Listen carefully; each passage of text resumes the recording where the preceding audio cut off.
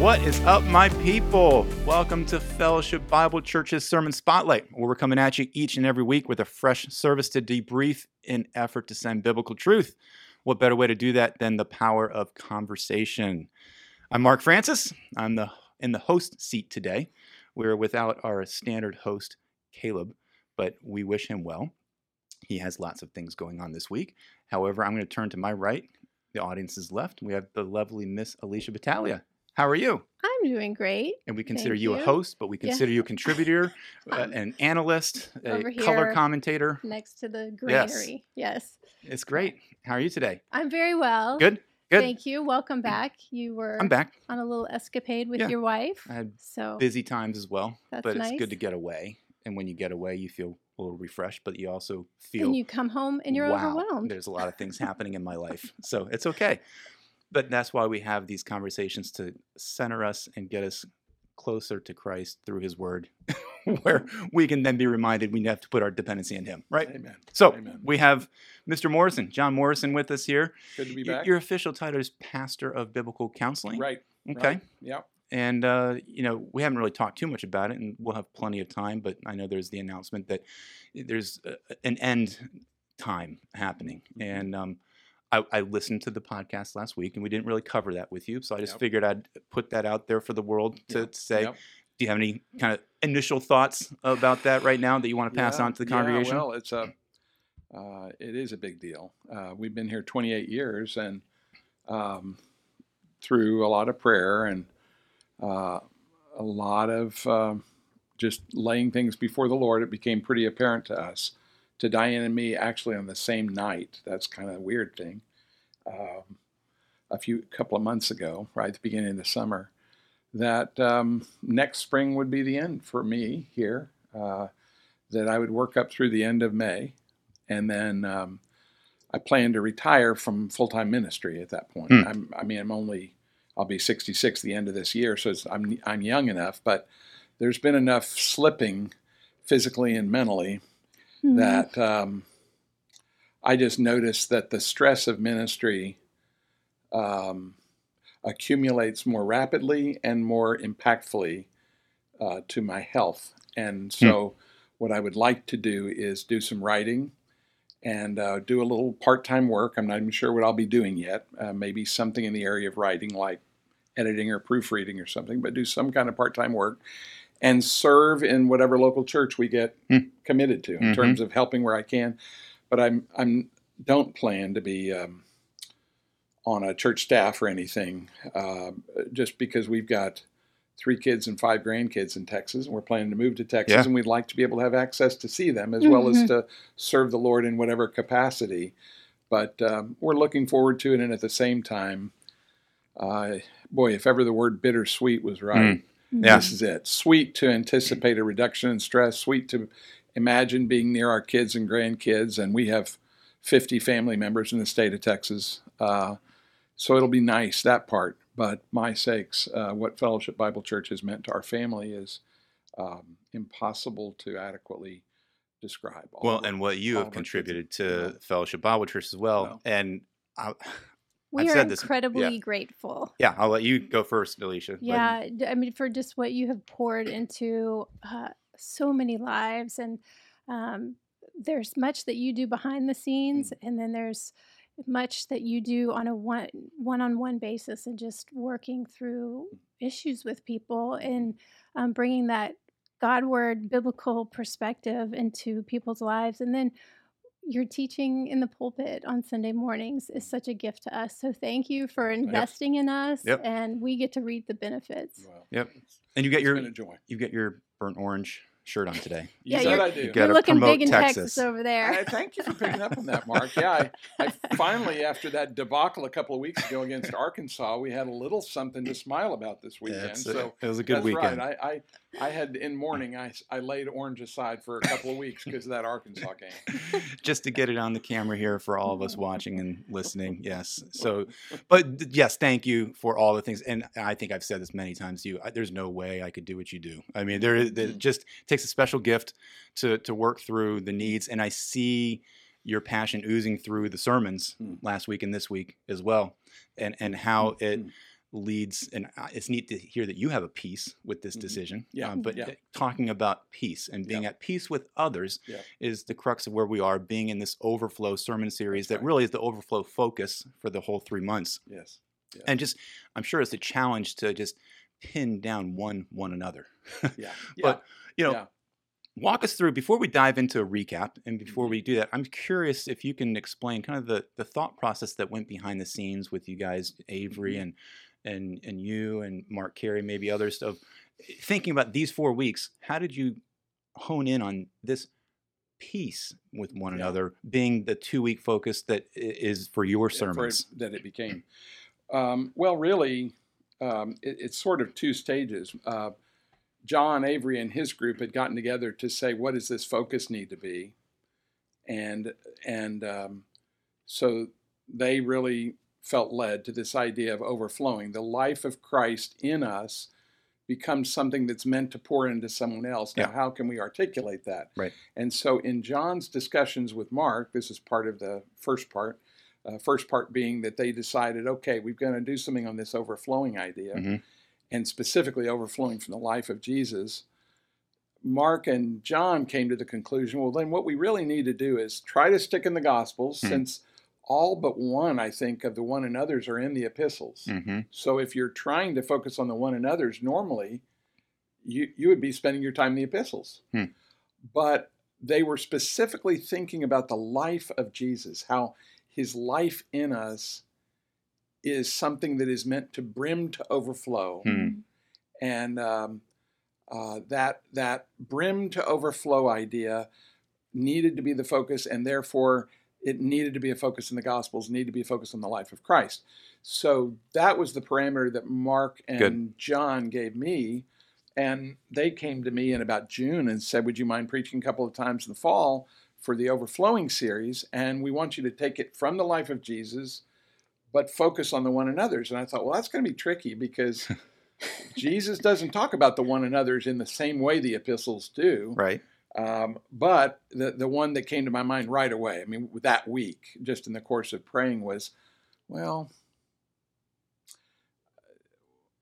we all of us who are Christians have some foundational reality in our life about the person of Christ and the fact that we've been forgiven and the fact that others are forgiven. But what I guess maybe this is the fact that I've spent so much of my ministry in the area of counseling. Mm-hmm. I just realized there are a lot of Christians, a lot of times, that we carry loads on us, on our heart, about relationships, and that we're not fundamentally at peace with each other. Mm-hmm. We're not fundamentally at peace in ourselves, and we're not fundamentally at peace with the Lord. Yeah. And so, as I thought and prayed about that for a week or two, I told the guys, I wrote an email back to them and said, I don't know what it'll look like. I don't know what passages, but I think the focus is going to be 2 parts on peace.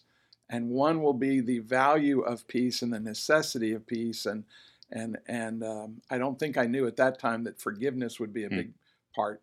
And then the second part would be a little bit about what do we do to actually pursue it. So it's anyway, helpful to it. hear that, because one of the questions, which we actually have some submissions of questions for today that we'll get to, but I'm going to pause on those questions because I also want to turn to Alicia to get a recap and hear if there's anything that you might have missed saying. But hold that thought, because that answer you just gave is helpful to answering one of our questions. Great. So Alicia, just give us a quick recap of kind of what you gleaned from the sermon, and then we'll turn back to John. Well, it was an excellent continuation from last week, where we talked about pursuing peace and the fact that we have access to the Father, that He is our source of peace. And but relationally, we still offend one another. We still have issues. And so in light of that, because we do have peace and access to the Father, we're not going to hold grudges against people. Right. That's not what we're called to do.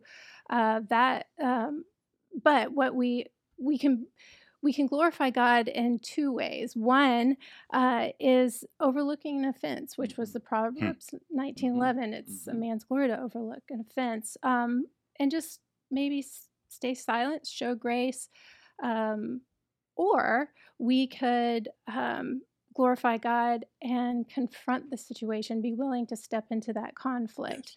And that's where we looked at this Matthew 7:1-6 passage, and wrestling through judgment. Well, we're told not to judge, but there's other times when we actually are told to judge. And Yeah. how do we wrestle through that? And then there's this beam, this log that we have in our eye that we have to remove before we could ever begin to pull the speck out of our brother's eye. Yes. Yes. And so I just thought you brought a lot of excellent points to the table. It's very, very convicting. And I found myself wrestling with just my own judgmental heart. And I think that's a good thing. Yeah, And Yeah. overall, the purpose is for us to be restored to Yes. God and to one another Yes. relationally. Yes. Yeah, I felt convicted also. And as you know, John, Alicia and I are in the same community group, and we wrestled with many things. Yeah. But even this morning, I had a conversation with a friend who had a conversation with a friend about the sermon and how she felt convicted through that, especially with your analogies and stories and role playing of families, which I really appreciate, by the way. It's refreshing to have that specific examples. We can all identify. Yes, we can identify with. Yeah. But the friend pointed her friend to be like, instead of feeling convicted, can you feel encouraged? Yeah. You know, Good can you question. feel, empowered and encouraged to say, okay, if maybe you're not doing it right now, then how can you feel encouraged to say, in Oh, this man. situation, to What a still good then go question. to God? So that's just a quick little excerpt Well, of actually, I some of wanna the conversations that I are wanna happening I wanna around respond to that church right now. because I think that actually came up after Saturday night. Diane said something.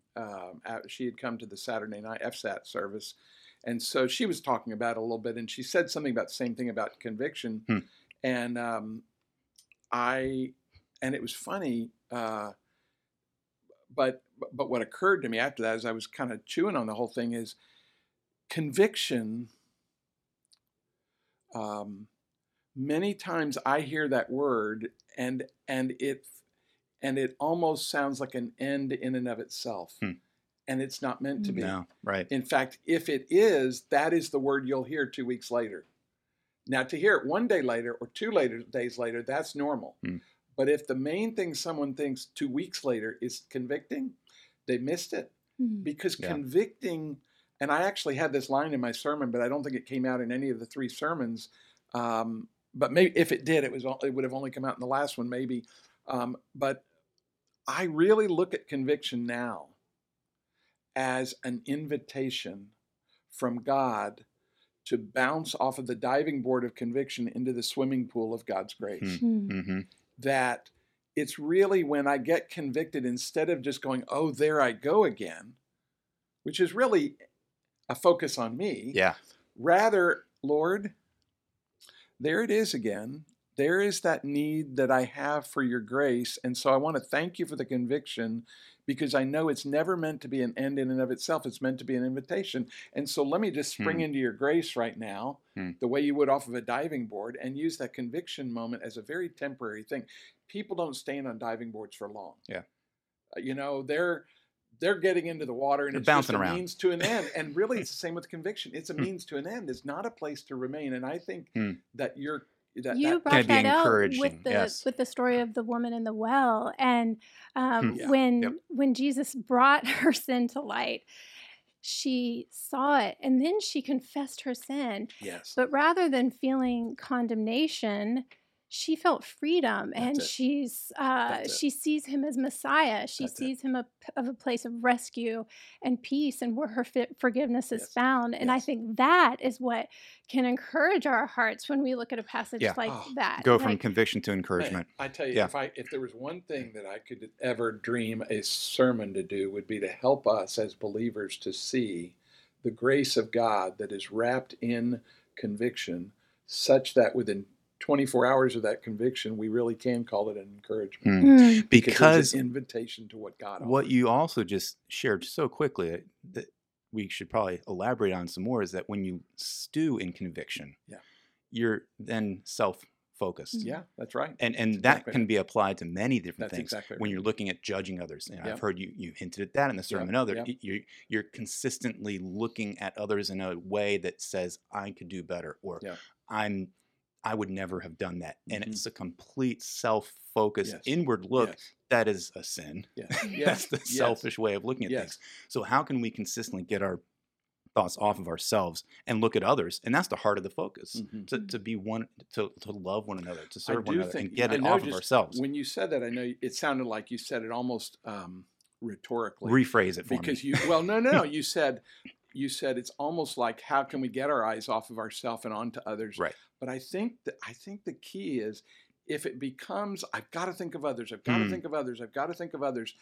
I think we can only do that for a little bit. It's like holding your breath. Yeah. Yeah. You can only Right. do that. You can only come up with that conscious, I got to do right for so long. To me, the neat thing is, if I can turn conviction, if I can actually, somebody said recently, they were talking about a difficulty with a spouse, and they said, we came up with a signal to let each other know when this was happening, so that it would stop the conversation. We go, oh yeah, we're in that area that we don't handle well. Yeah. So now Mm. we're going to be more careful. Well, the Mm. same way that conviction for me, and I was about 50 the first time this ever came to me, but I realized I had been fighting conviction my whole life. I mean, like, I was just like, gosh, there I go again. Gosh, there I go again. And it would make me mad at me, until the Lord, through a number of events and biblical passages, increasingly brought me to a place around the age of 50 where he said, John, my conviction is my invitation. Mm. It's an invitation into the more of me that you need. And it's always a pathway of grace. So that when I would get convicted, there would still be that wince, that, I don't like that about me. But it became more like almost like a word association test, where convicted, swimming pool. You need that for sanctification. You do. Without it, there's no growth. That's it. Yeah. It. And that's so conviction is good, people, Yeah. for a time. Yeah. And then look to Christ and have the Spirit allow you to grow through That's it. right. That's right. So Which, by the way, I think is supposed to go on every time we have the Lord's Supper. I believe that's meant. That's meant to be the opportunity at the Lord's Supper for that to happen. This is all great. It exalts God's mercy. He gets the glory for that. Because that's what it's all about. Yep, bringing him glory. Well, let's just go to the segment that we like to go to, the teaching pastor of the week, and say, 40 minutes seems like a long time. Yeah. But when you go through content like this, you could go hours. So what do you feel like that was just an important thing that was either missed, or you wanted to rephrase, or was just on the cutting room floor?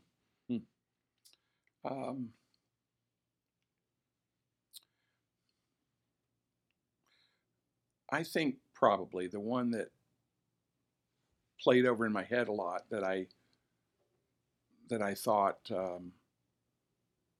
it's going to come up for people, is, what do you do when the person doesn't respond?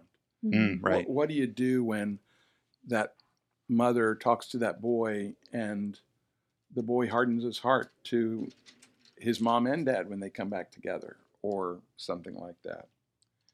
And part of the difficulty that I have in realizing that not only 40 minutes isn't enough, but even if I had an hour and 40 minutes, there's so many circumstances, so many different issues that people encounter, that you really can't globally say, here's the exact thing to do when someone doesn't respond.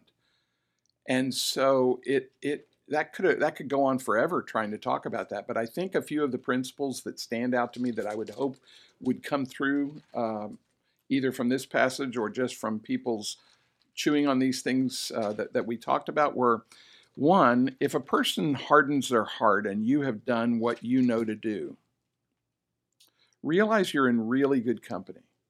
And what I mean by that is, if they are hardened to you and you have handled the situation in a loving way and in a straightforward way, where you haven't been controlled by your fear or by your anger, then I can tell you they're doing the same thing to God. That's just a fact. If you bring truth that you have vetted spiritually, you've dealt with the beam in your eye and all the other, if you bring something to that person and they give the hard, stiff arm, the shift of blame and all that, and you do everything you know and it still ends up there, just join the club. Because they're doing that to the Lord in some way. So you pray, Lord, I want to pray that she or he will hear you in your time. And so that's one thing, is realize you're in good company. A second thing is realize that Sometimes people think, well, I just didn't do it well enough. I should, I should say it again. Mm. I should say it a third different way. That's not the issue. If you have prepared yourself and you bring it as clearly as you can, and they stiff arm, it isn't fundamentally you. It's fundamentally something between them and the Lord. And part of what we need to do is be able to let that go for a time. Release Sometimes it's it. a time issue because Yeah. every once in a while I'll see somebody will come back even months later and say, you know what? I think what you said back in May is really true. It took me a while to get my hands around it, to kind of grasp it, but I think there was some truth to that. And so I've got to do that. And the only thing I didn't say in the sermon, or I maybe alluded to but didn't address, but it's connected to this, is remember that is part of the role of the church. When we read in Matthew 18 that if there's a brother has sinned and you go to that brother in private, that's obviously for offenses that are too great to overlook. You go to him in private, then it says bring 2 or 3 more with you that they might be witnesses, and then you address it again in front of these 2 people. And in the event that they, quote, don't listen to them, you tell it to the church, which our church takes as you tell it to the elders, and the elders as representative of the church can involve themselves in the matter in order to encourage repentance. Right. And so I think it's important for us to realize that these things, that they really are fundamentally the Lord's battle.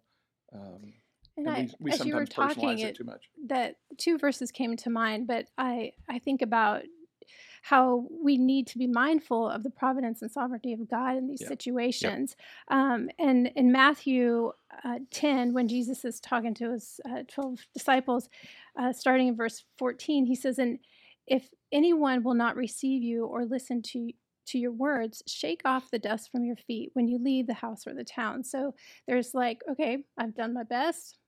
I'm just going to leave it now and trust the Lord with that. And then also in 1 Corinthians 15, verse 58, "Therefore, my beloved brothers, be steadfast, immovable, always abounding in the work of the Lord, knowing that in the Lord your labor is not in vain." Yes. So Yes. even though we might not see results, Right. our labor is not in vain That's right. if we're doing the Lord's work. That's right. Well, I have That's great. a quick story to share, and hopefully she'll be okay with this. In our community group last night, there was a really encouraging story and testimony from a lady in our group that has a struggle with her father, alcoholic, and just the tension that it creates in the family. He doesn't live in town, so it's remote. But these last 2 weeks and the sermons have been encouraging to her. And she admitted kind of the growth that she's made through understanding the scripture and how she's called to be at peace with her father. And essentially she admitted over time she was trying to change him, change his alcoholism, and say, stop doing what you're doing. And instead, now she is turning to say, I'm just praying for him that he can know God better. And that would then be the answer to all the problems. Right. And so to take that step from her was just encouraging testimony to share with our group. And as to a say, result, she's experiencing peace in her heart. she's then experiencing peace. There you go. Yeah, Isn't that great? and Isn't that great? Praise the Lord. She was sharing how she was on the phone with her mom, and she was aware that her father was drunk at the time, and normally her response is to be angry about that.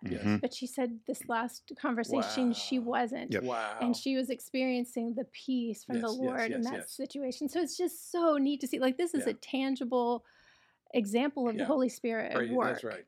And the interesting thing about that we don't even know is in the spiritual realm, the realm where these conversations are going to have any impact for good, our being at peace opens the door for the Lord to actually speak through us. Whereas when we're filled with anger and resentment, understandably for the things people do or fail to do, when we do that, we really do block the movement of the Holy Spirit. And when we're at rest, it's like we can be quiet when we need to be quiet. We can speak when we need to speak.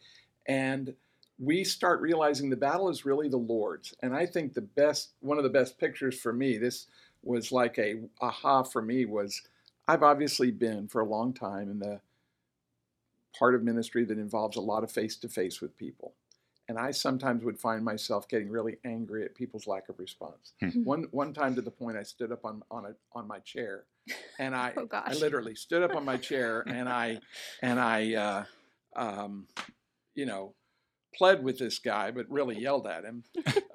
That's really the truth. And then another time, years ago, back in Houston, I remember getting on my knees and like just begging this person. And when I did, our elder at the church in Houston didn't realize that was my counseling office now. It used to be something else. And he walked in right in the middle. Oh, no. I'm on my knees like this. This other person's in this chair. And I'm like, okay, now this is really awkward.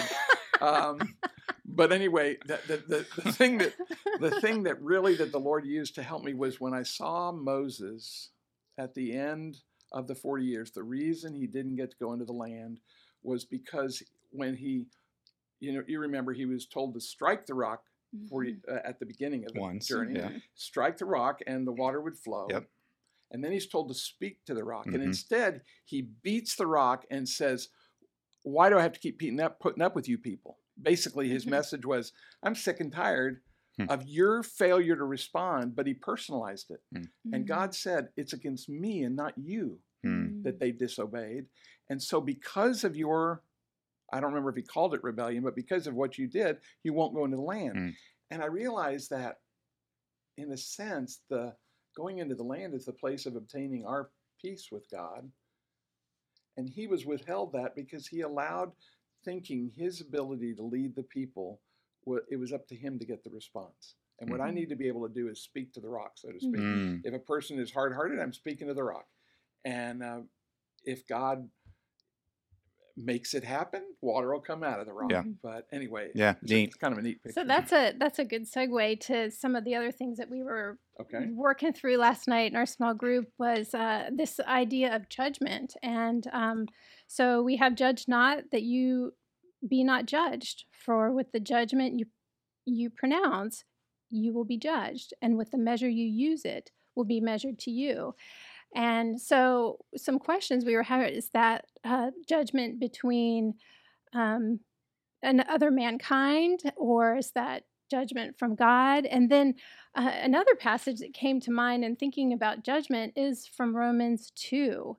Therefore, you have no excuse, O man, every one of you who judges, for in passing judgment on another, you condemn yourself, because you, the judge, practice the very same things. Yeah. We know that the judgment of God rightly falls on those who do such things. Do you suppose, O man, you who judge those who do such things and yet do them yourself, that you will escape the judgment of God? Or do you presume on the riches of his kindness and forbearance and patience, not knowing that God's kindness is meant to lead you to repentance? Yes. But because of your hard and impenitent heart, you are storing up wrath for yourself on the day of wrath, when God's righteous judgment will be revealed. So are there definite connections in these passages? How great questions. can you maybe draw out the judgment aspect of that? The first one, I wrestled with that, and I couldn't find anything that could let me know whether he was referring to the judgment of man or the judgment of God when it says you'll be judged in like manner. Right. I assume that it is God, because unless he's saying there's a spiritual law in the universe that when you apply this, I'm going to see to it someone does it, which is possible, but it seems more likely that you are, in the words of Romans 2, you are incurring wrath because in ways you judge people, you deserve to be judged yourself because you're guilty of the same things. And I use the illustration that a lot of people, when we do our judgment, we tend to judge people on the basis of our strengths. And I still believe that's true, Romans 2 notwithstanding. But if we were to drill down into the things that we judge people about, if we drilled down into you said you would get the cleaning and pick this up from the store, and I planned everything on that. You didn't do it, and it's closed tomorrow, and now we're stuck. And so there's this judgment of your failure to follow through. That moment, I think that if we went to Romans 2, what the Lord would tell us is, if I drill down into the ways that you have fallen short, I can find your neglect of other people to be the very same thing. You have a command from me to do thus and such to your son. You have a command to do this and such to your neighbor, and you haven't done it. So do you want me to judge you with the same harshness with which you judge Mhm. them, and to have the same resentful heart towards you? And the one way we know it's God, I mean, this is why I lean toward, this is the main biblical reason I lean towards thinking this is God rather than man, besides the fact that I can't find anything clear in the context, is in Matthew chapter 6, in the Lord's Prayer, and again in Matthew 18, in verse 35, we have Jesus saying, if you don't forgive others, neither will your heavenly Father forgive you. Mm. Now, people struggle with that, is Yeah. they say, well, does that mean that you don't go to heaven? Does it mean you help? No. Mhm. But it does mean there's a break in the fellowship. That because you failed to apply the gospel with someone else, I will allow you to experience the breakdown in our relationship. And so for that reason, I think the judgment of 7, likely hinting back to chapter 6 and verses 13, 14, that he's saying you're not going to experience the very forgiveness that you want to experience. Mm. So I think So that's my best guess. in essence, it can be a consequence of even a discipline of the hypocrisy. Like he's exposing the hypocrisy and then letting you experience the consequences of that. Yeah.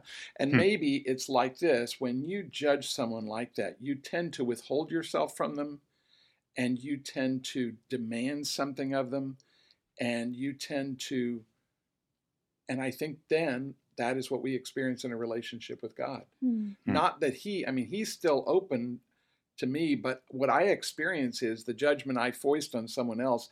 And I don't know how this happens, but I think there's something inside of us that communicates one way or another, I'm broken from God in the same way. So I think one thing about people holding on to resentments from the previous week is they experience, without being able to put their finger on, they have a hard time resting in the grace of God. And I think it's because by them not forgiving, they're not experiencing His. Well, that leads to another submitted question. And before I read the question, I'll give a little background. There's an assumption, I think, that this Matthew passage of judging is almost judging sin in others. So maybe you can address that. However, it's going to the Ephesians 4 passage. So let me read that passage, then I'll read the question. Sure. So Ephesians 4:29 was a Yep. key passage that Yep. a lot of your content hinged on. Let no unwholesome word proceed from your mouth, but only such a word as is good for edification according to the need of the moment, so that it will give grace to those who hear. So the question is, how does this Ephesians passage correlate with what Jesus was saying in Matthew 7 of judging? Because unwholesome word from your mouth can be anything. It can, and judgment can be anything. So maybe there's a definition of judgment and what that looks like, because there can, just for example, there could just be, I'm going to think kind of bad of somebody because of the way they look, Right. or something like that's casting judgment. Right. Then there's the issue of I'm casting judgment because that person is sinning against me. So there's a level of the sin component of being the judge and jury of that. So the question is essentially correlate. Where did the Ephesians 4 passage connect with the Matthew 7 passage? There are a couple of elements to that question. It's really a great question. First of all, the direct connection is, if you were to look back in verse 17 through 24 of Ephesians 4, he basically says, you ought no longer walk as Gentiles walk. That's the essential message of 17 through 24. But look at where it begins in verse 25. Therefore, laying aside falsehood, speak truth with each one of you, with his neighbor, for we are members of one another. So there he's saying that apparently people have been allowing their hearts to hold on to falsehood. Like, I believe one form of falsehood is acting like everything's going fine when it's not fine. That's a form of falsehood. And he's saying the contrast of laying aside falsehood is speak truth with each one, but do it because you're members of one another. Do it because of that. And then he says, be angry.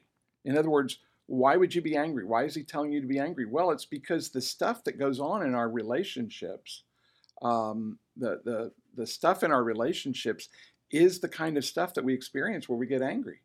And he's saying, be angry. In other words, there's some unrighteous things that people do. I don't blame you for being angry about that. But he says, yet do not sin. In other words, is it possible to see something that someone else does and to realize That is just not right. Mm-hmm. That is directly opposed to the heart of God. Yeah, that is justifiable to be angry. But he's saying, yet do not sin. Now, he just gives one example of the sin. He actually is going to give more as the passage goes on. But the first example he gives is, do not let the sun go down in your anger. Meaning, don't hold on to the grudge. Mm-hmm. And the reason he tells you is a spiritual reason, because you'll give the devil an opportunity. Right. So in our immediate context, we have people speaking truth and people holding grudges. And so by the time, then we go on to verse 28, he who steals must steal no longer, but rather labor, performing with his hands that which is good, so he may have something to share. And then verse 29, which I believe is still an elaboration on 25, which in turn is an extension of everything in 17 through 24. Let no unwholesome word proceed out of your mouth, but only such a word as is good for edification, everything you just read. And then look at verse 30, because this is a continuation of 29. Right. Do not grieve the Holy Spirit of God by whom you were sealed for the day of redemption. Well, how do you grieve the Holy Spirit? Well, one way is by not applying the gospel to someone else, thereby allowing Satan to have a foothold in your life. That will grieve the Holy Spirit, because the Holy Spirit wants to, remember this passage began in chapter 4 and verse 1 that says, walk in a manner worthy of the calling with which you've been received, with all humility and meekness, bearing with one another in love, carefully preserving the unity of the Spirit and the bond of peace. So he's saying that's what the Holy Spirit wants. And now he's saying in verse 29, but there are times where you have to speak the truth. And those times, by the way, if people wonder, this was one of your under questions.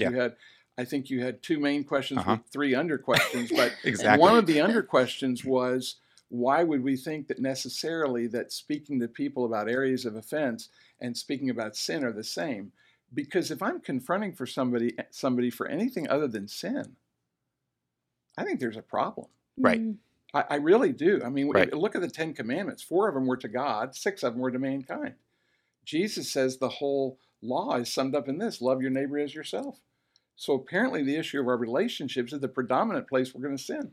So when it comes to confronting somebody, if I'm confronting them over a preference, and I'm not confronting them over over something that is genuinely sin that shouldn't be overlooked, well then, of course I'm dealing with sin. Of course, then that's the problem. Look at how this passage finishes. Do not grieve the Holy Spirit of God. Okay, how might I grieve him? Verse 31. Let all bitterness and wrath and anger and clamor and slander be put away from you, along with all malice.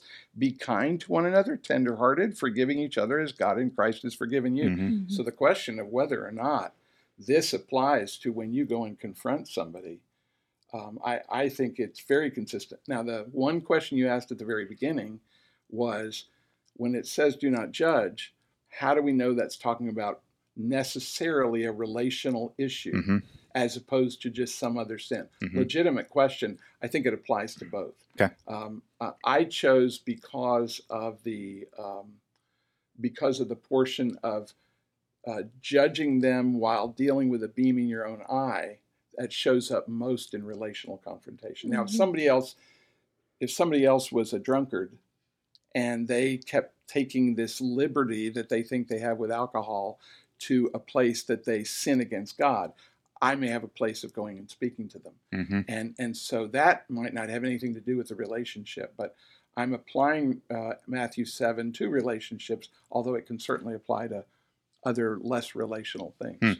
That's great. And I loved how you brought out to how important it is for us to be for the other person. And that when you have a hypocritical heart, you're for yourself. But when those barriers break down and you walk in that humble attitude and you genuinely are for that other person, it's for their goodness, for their grace, for their relationship with God as well. And I just think that's, I just know in my own life, when I know that people are for me, I'm willing to listen. Yeah. Versus if I think that they're against me, I'm not going to give them the time of day. Yeah, it's good. Do you have any other questions? Because I think I've got one more, but we're running short on time. Yeah, but you go ahead with yours. This might be an easier answer, and it's a simple one. But are we looking at just applying these passages to believers? Or are the submitted questions, Wow. are we looking at applying this passage to a non-believer? Great. And if so, or if not, then what's the difference? That's great. That's really great. I think that you still apply, like, for example, and others may have different views on this, but I think that when you have a relationship with somebody, and it's a interdependent relationship, it might be a spouse, it might be a brother, it might be a sister, it might be a friend.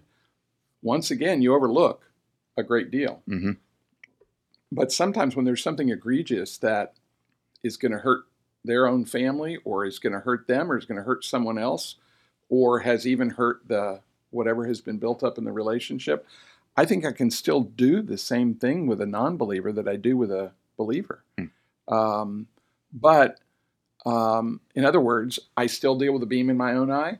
I still don't have a judgmental attitude. Mm-hmm. I still consider how to use my words in a way that's edifying and a way that gives grace, so that if I'm speaking to a non-believer, that sin that I address with them could actually be the means by which they come to see their need for Christ. Mm-hmm. Yeah. So I'm not going to stay away from those topics just because somebody's not a Christian.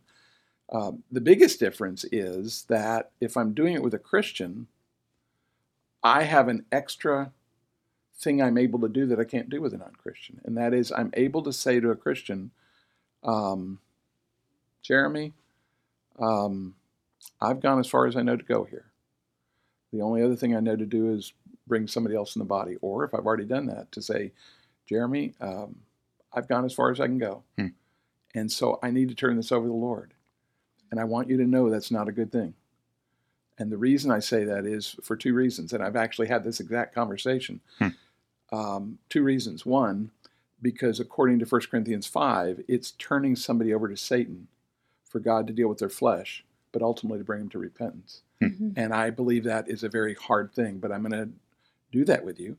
And I love you. But there's going to be a break in the relationship because you've chosen to hold on to the sin. Second passage is Hebrews chapter 10, verse 26 to the end, where it talks about the fact that when it talks about how God deals with sin and how he deals with his people, it says he's a holy mountain, and that it's like touching fire.